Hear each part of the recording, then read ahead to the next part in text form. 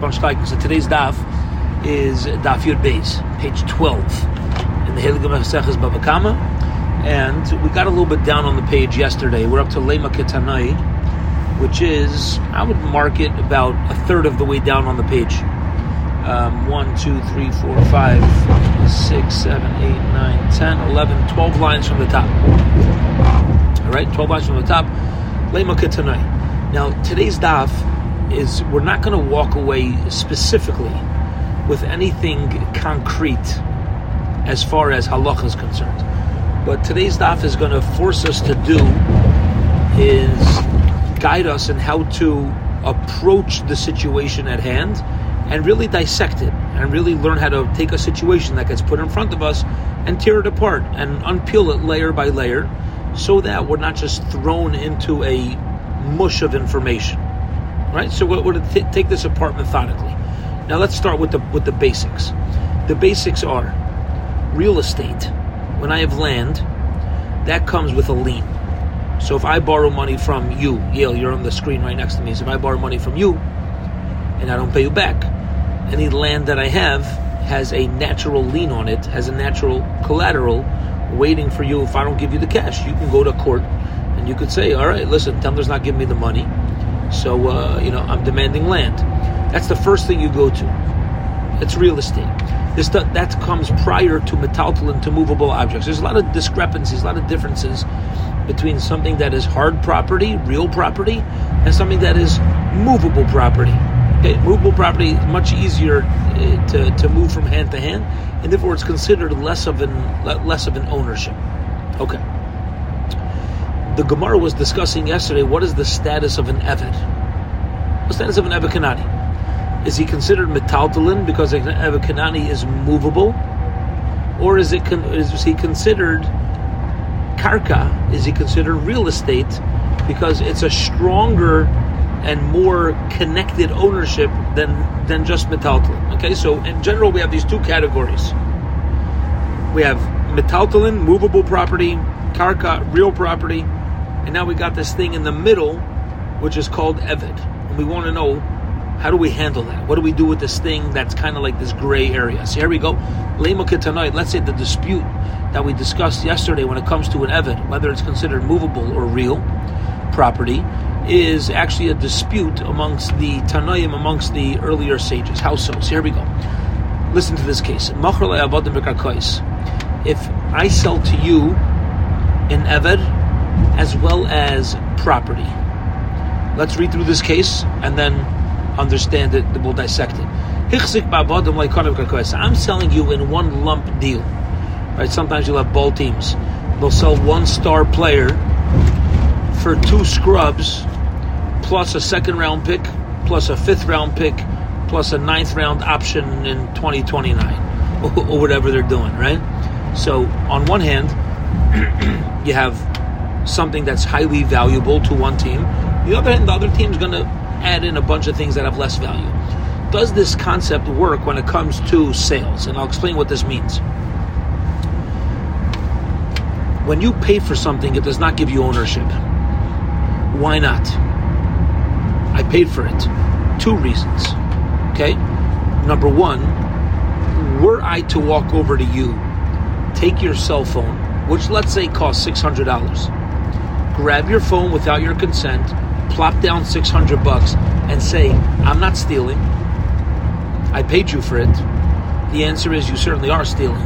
There's no question about it, because you don't have the owner's consent. The owner's mind is still connected to it. Even if you pay for something, that doesn't make you own it. You also need the owner to remove his mind from the ownership and the willingness to give it over to you in order to take ownership. That is point number 1. Why? Just because I give you money, there's not necessarily a sale. Point number 2, why when you pay, it's not necessarily a sale. Even when there's full consent, if I give you money, it's not a done deal, and I'll tell you why. You, who's next to Yale on the screen, Gershon Simcha, okay, Rebart, you're selling me a silo full of grain. I'm like, all right, I'm going to give you $1,000 for a silo full of grain. I give you the $1,000. I never take the grain.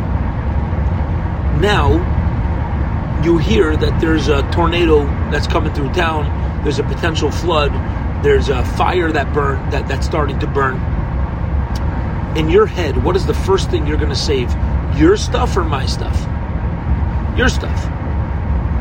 Because you got to make sure that you're protected. That's what people naturally will do. Now, somebody's got beautiful character traits, somebody's got beautiful midas, they're more concerned about somebody else than themselves. That's beautiful and fine. But there was call it a decree, a takana, a fixing that was put into place to ensure that sellers did not take advantage of a buyer, whereby if I were to pay you for it, but not actually take the item, and it's already like I own it, you're not going to save it if a fire breaks out. You'll save your stuff first. Therefore, the sages say, you know what, even if I paid you the money, it's not considered mine until I actually physically make some sort of acquisition on it. I pick it up, I pull it out of your property, whatever it is. But just because it's sitting in your property keeps it yours. How's that consumer protection? Because I give you $1,000 for your silo of grain, and now a fire breaks out, you're not going to be more concerned about your things than this. Because if it burns, you're the one who's going to take the loss. I've never taken ownership yet. All I did was give you the money. So there's two strong reasons why the sages say just the fact that there's money given over doesn't necessarily create a sale. A, you need the brain involved. You need absolute consent to the owner. And B, we need consumer protection. All right? So, here's the deal. Let's say I'm purchasing something which is both real estate and movable property. Generally, on movable property, you got to make a move on it. You got to lift it up. You got to show ownership. You got to do something like that. Land, you're not doing that. You're not lifting up land. So how do you show ownership of land? You plow the field. If, let's say, you're purchasing a field, you plant the field. If you bought a house, you moved into the house. There's certain things where the act that you have with the land is going to give you actual ownership. Even though I didn't remove it from your property, I didn't make anything. So here's the question. What if I were buying from you an acre of land plus the 2 tractors that you own on it? So now here's a fascinating case, because as far as the land is concerned, I don't need to make an act of acquisition. That's an impossibility. The land becomes mine as soon as I pay for it and I walk around the field or I do something. But generally, a tractor, if I were to buy it by itself, will only be mine when I start to drive it, when I make a move with it, when I take it off your property, let's say. But just when something is sitting there, I'm not going to take ownership. But what happens if in one contract we write the land as well as the tractors? That's the question over here. Do we say in such a circumstance the tractors become owned with the payment of cash, the same way the real estate does, because it's all wrapped up into one deal? Or do we say no? Bottom line is there was an enactment. Tractors are considered movable property, and just the fact that cash was handed over doesn't make it yours. And again, why is it important to know this? Because if something were to go wrong between my payment and my taking it, this makes a big difference as to who's going to take the loss. Is it going to be the seller or the consumer? All right. So now let's get into this inside. So bikar kois lekon avodim.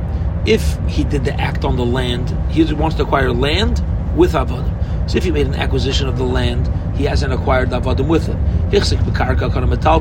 But if he makes acquisition of land, you do acquire movable property. So again, if I make an acquisition on land, I don't acquire avodim. But if I make an acquisition of land, I do acquire movable property. Bottom line, what would happen if I buy a land with 2 tractors? As soon as I pay for the land, I own the tractors. I don't need to drive them. Okay. What happens b'metaltalin? What if I make an active acquisition on the movable property? So I purchased a land with tractors, and then I started driving my tractor. Does that mean that I now took ownership of the land? Not necessarily so. B'metaltalin like on a karka, avodim u'metaltalin. Let's say you're purchasing avodim and movable property. Hichsik b'avodim like on a metaltalin, b'metaltalin like on avodim. V'hatanya. Now here's the deal. Here's the issue. The problem is there's another teaching. The Brisa elsewhere tells us something which seems to be the exact opposite, which is hichsik b'avodim kana metaltalin. If I make an acquisition on the eved, I do acquire all the movable property with him. My lab bakamifagi. So we have 2 sources, each one contradicting each other. So how are we going to figure this out? Says the Gemara. I'll tell you what's happening here. There's 2 different approaches, which is Demar Savar Avodim Kimikar Kaidami. One approach is one Tana holds that an Eved is going to be considered real property, and therefore other things could be acquired together with it. The same way a tractor could be acquired with land, I could acquire a tractor with my Eved. And the other one says Avadim like Betarklin is movable property, which is, and this is going back to the beginning of how we started out today, this is actually the same dispute between Rav Nachman and Ula from yesterday. So the Gemara here is bringing these two brises, which seem to contradict, and saying, listen, we have a dispute that we spent yesterday on. It seems that this was a pre-existing issue even in the prior generations. To which the Gemara says, no, not necessarily true. You can't connect the two scenarios, because Amar Avika Breder of Ami to Kuli Alma Avodim Kibakarkoidami, everybody agrees that servants are considered or Avodim are considered real property. And this that we said you could acquire other things on it, that's fine and dandy. That makes sense. The same way you could acquire upon land, you could acquire upon an Eved. However, what about the price which says you cannot acquire movable objects with Eved? Why not? He's considered real property. Why can't I acquire movable property along with him?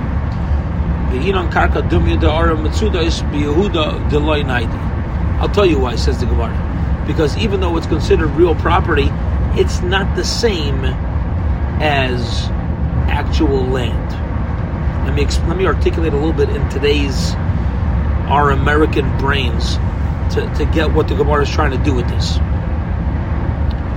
What the Gemara is trying to do with this is like this. We started out with two categories: real property and movable property.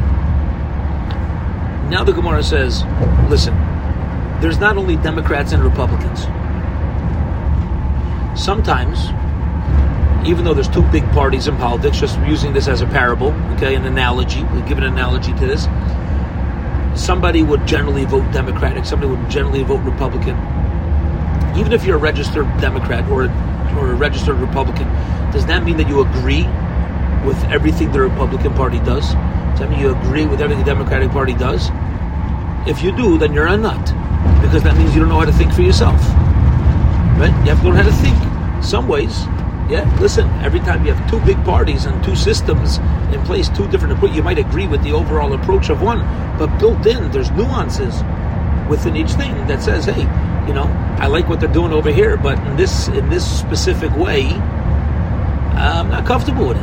And I wouldn't do it like that, right? There's the middle area where sometimes yes, sometimes no. Okay? So it says the Gemara like this. You have movable property, you have real property, called Democrat, Republican. You have these two different ways. And now you've got this Eved, you've got a scenario that's not clearly fitting into each one. Right? Not clearly fitting into each one. You take a hard capitalist approach. A hard capitalist approach may include the lack of willingness to give charity. Let poor people fend for themselves. But we know that's not true. Right? We tithe, we give charity, we make sure that those who are people who are in a pinch, even if they're not necessarily needy, but we're there for each other. In that way, you could say, listen, a capitalistic economic system is wonderful and beautiful, and that's what's needed to work. But you could also realize there could be a downside to it. There could be a downside that some people might end up losing out. So you want to put money back in there, and you want to give charity, and you want to tithe, and you want to take care. So there's always going to be situations that are in the middle that don't necessarily clearly fall under a specific parameter. Doesn't necessarily fall under a specific parameter. And that's what we're struggling through over here. Where is this Eved fitting in? Where is he fitting in? In some ways, he's movable property. In some ways, he's real property. And let's understand how so. Let's remove another layer, we'll call it, of this onion. Yeah, let's understand the next layer of this. The Tanakh, because we learned in a Mishnah. When you have movable property, it can be acquired with real estate. So again, in one contract you have a land with the tractors that are on it. So the tractors that are on it are acquired as soon as the land is acquired. You don't need to start making a unique driving it around transaction. Because of Shtar B'Chazaka. This could be acquired with money, with a document, with status. Amar Chizkiya Damakra. How do I know this? Amar Chizkiya Damakra. Their father, this is referring to the king of Yehuda, Yehoshaphat. Their father gave them many gifts of gold and silver. I lost the place. U'lemigdonais and delicacies in Mare Mitzures Yehuda, along with the fortified cities of Yehuda. So you see that he gave real property, and then things that are movable property came along with it. There are those that say Amar Ravika Breit Ravidi. Ravika says the name of Ravidi. Dukuli Alma Avdi Metaltal and Dami. Really, everybody agrees that avodim are going to be considered movable property. Bahadutani like Kana Shapir. So if it's movable property, I get why you can't acquire other things with an Eved. You can never acquire movable property because of other movable property. You need to make an actual acquisition on each one. Hadutanya Kaina. The other approach, though, which is that you do acquire, but I don't love. You know what the case is? The case is where the other movable property was like mamish, was literally on top of him, and therefore since it's literally on top of him, so that's where we're going to say it's like one thing. And when you acquire the eved, you're going to acquire the other metalton, the other movable properties as well. I don't love my habit, says Gemara. Who cares? Let's say it's sitting on his stomach. Who cares? Sitting on his shoulders. Who cares? How's it going to help? Bottom line is, he's still not real property. Chatzar Malechasi. This is a courtyard that's walking around town. Chatzar Malechas Laikana, and that doesn't acquire nothing. You can't call that real property. If you're going to tell me you have a person, let's say, who's standing still. Rava says, if it doesn't move, then it doesn't acquire. Then even when it's sitting, it doesn't acquire. If I can't acquire when I'm standing and moving around, I can't acquire even when I'm sitting. Says the Gemara, the halacha is this is only true that you could acquire movable property metaltal along with the eved when it is bound, when it is tied up together with the eved. We learned that when you acquire karka, you also acquire avodim, you also acquire the eved along with him. So you see that it is movable property. There he was standing in middle of the field, mamish in the middle of the field, and therefore you don't need the whole other situation of being tied up. Which seems to be in the other case, you wouldn't make an acquisition on the eved.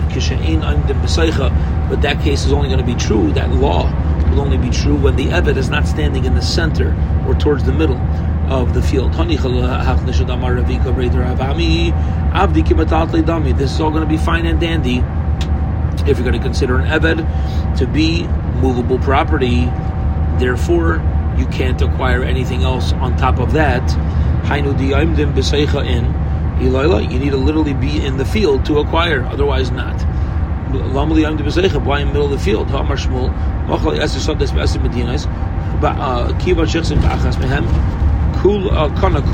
here's an interesting halacha. Listen to this. If I sell you 10 fields in 10 different cities, Shmuel says that as soon as I make a physical acquisition on one field, the other 9 are mine. It's considered like I acquired them with the acquisition of one. So again, just keep this simple. Me and let's see, Aaron's the next one on the screen. Me and you, Aaron, we're making a deal. You're selling me 10 fields, and these 10 fields are spread out across the incredible and beautiful United States of America. Right? Do I need to go and make a status acquisition on each land in order for me to own it, or is it enough that as soon as I make an acquisition on one property, the other 9 go along with it, even before I actually did any action? So Shmuel says you don't need to do an action on the other 9. As long as we made an action on one field, it's considered they can make an action on all the fields. Which we have to understand what the logic behind that is. We'll see shortly. Why we don't consider it to be 10 different things. It says Gemara, but according to your reasoning, according to the opinion that says about them is like a metaltal, is like movable property. Why do you got to be standing in the middle of the field? What does that change? We now turn to the top of Amud Beis. We have already established that things, in order to be acquired together, do not need to be completely piled up on top of each other. So what are you going to tell me? The case is shiny metaltal, that things that are movable and can walk on their own, for example, an eved, is different from things that cannot go on their own. Okay, like an object, a regular object. So to over here, shiny mikarkoi denied I'll make a difference in karka that's 90, karka that's not 90, right? In other words, the eved is called real property, but even within real property, there's nuances. There's real property that could move and real property that doesn't move. Avda mikarkoi denaidihu, so avodim, which is movable property, hasam sadna da'ara chadu, and therefore it's not connected, and you should have to make an acquisition on either one. But in the case of Shmuel, where I sell you 10 fields, so this is a fascinating logic. Listen to this logic. Shmuel says that all earth is connected. All earth is connected. And therefore, if you have rights to 10 different farms, let's call it, 10 different locations of real property, as soon as you make an acquisition on one, you've acquired all. Why? Because the truth is, they're all connected. There's just breaks. Other people own land in between. You could have a home, you could have a field, and it could span across half of the United States. But when you get to that other piece of land that you purchased, that is really physically connected to the first one, and hence it's much easier for the acquisition to happen. You can't say that same logic when it comes to an eved. Okay, very good. Period. 2 dots. End of that discussion. We now enter the next line of the Mishnah, which says you're only obligated to pay when you damage an ox, or when it damages an animal that belongs to a private individual, as opposed to belonging to the Beis HaMikdash. So here we go.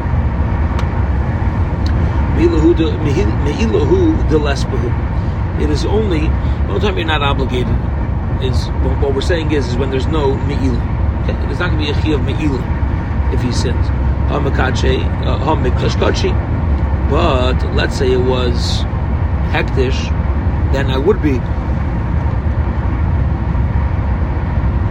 be responsible for the damage that my animal does. Now, Mantano, who's the opinion who says this? Is referring to the lower level of kedusha, the lower level of holiness in the Beis HaMikdash. See, in the holy temple, when people would donate, there were certain things that were donated. It's called koche kochim, the holy of holies. For example, an animal that's literally going to be brought as a sacrifice, the fire, the wood that's already up on the altar for the fire, things of that sort. Then there's other things that are what's called koche kalim. Koche kalim is they're sanctified, but it's a lower level of sanctity. Okay, regular standard donations. It doesn't need to be used specifically for a carbon. It could be used to fix the toilet seat inside the building. It could be used for whatever it is. It's koche kalim. Okay, so where do we say, says Rabbi Yechanan, where do we say this halacha of mikdash kochi? That's referring to kochim kalim. But by koche kochim, that we don't say that. The Tanya, umala mal b'Hashem, and you'll commit a me'ilah, a transgression against Hashem. The Rabbi's kochim kalim she'im money, which includes koche kalim, which is his money dividend, basically. This is the opinion of Rabbi Yossi Haglili. Ask the Gemara, I don't understand that. That's not true, Batanan. But we're going to challenge this. We learned in a mission. Hamakdish bechelkai. Baby kochi kochim, baby kochi kalim, ina mekudeshes. Name it like Rabbi, Beloi, Rabbi Yossi Haglili. Let's say see, here's the rule. One of the ways that an acquisition of marriage is made, and somehow this has become worldwide, where it, the husband puts a ring on the wife's finger. So it's sourced in the Torah. Okay, it's sourced in the Torah that says when a man takes a woman, he uses an expression of financial value, and it used to be money, and then it developed into a ring. Now, very often, right? I mean, certainly by us when we get married according to halacha, so the groom looks at the bride. She sticks out her finger under the chuppah, and he says,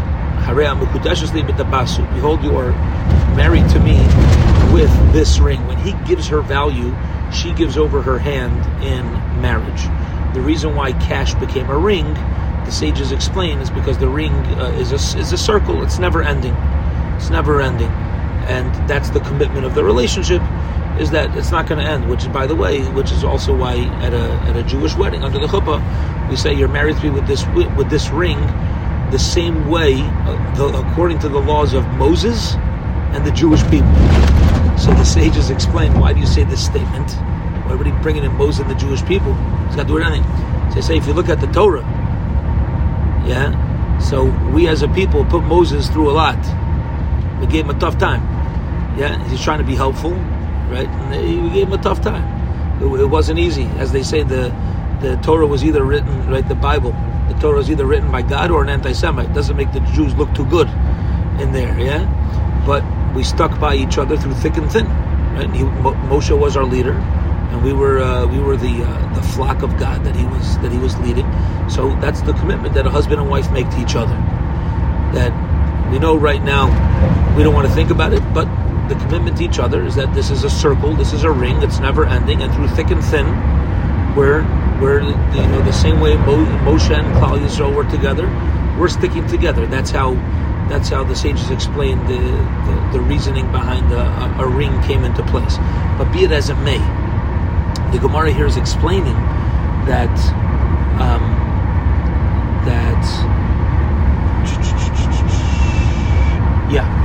that there's a difference between things that if somebody's going to sanctify, or somebody's going to marry a woman, I'm sorry, I lost my train of thought. If I walk over to a woman with a ring and I say, I'm marrying you with this ring, and it's not even mine, is she married? No, she's not married. You have to marry her with something that it's your value. You're giving her something. It's not somebody else's. This is mine. I'm giving you this ring. That's what creates the acquisition. Here's a fascinating case. What if somebody takes a ring, sanctifies it? He says this ring belongs to the holy temple, let's say, right? In the times of the temple. This belongs, it's not mine, it belongs to the temple. And then he takes that ring.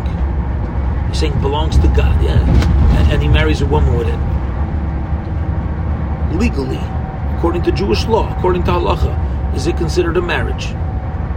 Or is it considered like it's God's ring, it's not your ring, it's somebody else's ring? An interesting question. Or do we say, listen, there's no other person withholding it from you, it was your decision to sanctify it? How do you view this? This is an interesting scenario. So the Mishnah says in Mekadesh Bechalkai, Bein B'Kodesh Kodesh, Bein B'Kodesh Kalim, Einam B'Kudeshes. Okay? If something belongs, something sanctified, you can't marry a woman with it. It's not yours. It's not yours. Let's say this is not the opinion of Rabbi Yisrael. According to Rabbi Yisrael, things that are a lower level kachim would be a valid marriage. Answers the Gemara, no. Where did Rabbi Yisrael say that it's not considered yours when you take part of kachim and marry a woman with it? That's only mechayim, but it's still alive. You have a sacrifice that's been set aside, an animal that's been set aside as a sacrifice, and you want to give that value of the animal for marriage to a woman. You say, I'll give you the sheep is worth $300. I'll give you the value of the sheep. Somebody say no, it's nothing doing. But something is after shchita, so then he'll agree that it's okay. Why? What's the difference? Because when the Kohanim get it, they're getting it from the Shulchan Gavaya, they're getting it from the Beis HaMikdash, which basically means as long as you can personally benefit, it doesn't make a difference who owns it. As long as it's a type of thing where even if you were to sanctify it, you would have rights to eat it, you would have rights to benefit from it. So that also has, and that has value in and of itself, and the woman could be married with this value that you're giving over to her. Mechayim Yomar. Says the Gemara, is that really true? What we're stating about when it's mechayim, when it's alive? We learned in the Mishnah.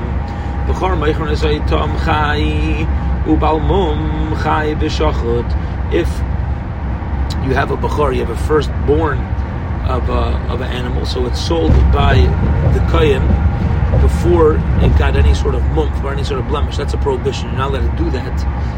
Or a balmum b'shachad, it was balmum and you shechted it. You weren't allowed to do that either. Now you want to go, a Kohen, let's say he's a Kohen, he's a priest who has access to these things, and he wants to marry a woman with these things. Yomar Rav Nachman Amar Rabba Baravu Leishon El Bechor Bezman Hazeh Tekimon Teichazi Lakrava Islu Lekayhanim Zechia Begavayu. Nowadays it would work because we don't have a temple, we don't have sacrifices, we don't of animals, we don't have any of these things, and therefore there's an element of real direct benefit to the Kohen. At the time the Beis Hamikdash was around, nothing to talk about. The Chazi Lakrava, even if it's fit for Hakrava, even if it's fit to be brought, Loi, the Kohen has no right to make use of it for his personal benefit. The Eisvei Rabba Rav Nachman, and Rabbi asks a challenging question on Rav Nachman. He says, So again, you see that something is considered the property of the person even during the times of the Beis HaMikdash. It's considered yours. You can make use of it.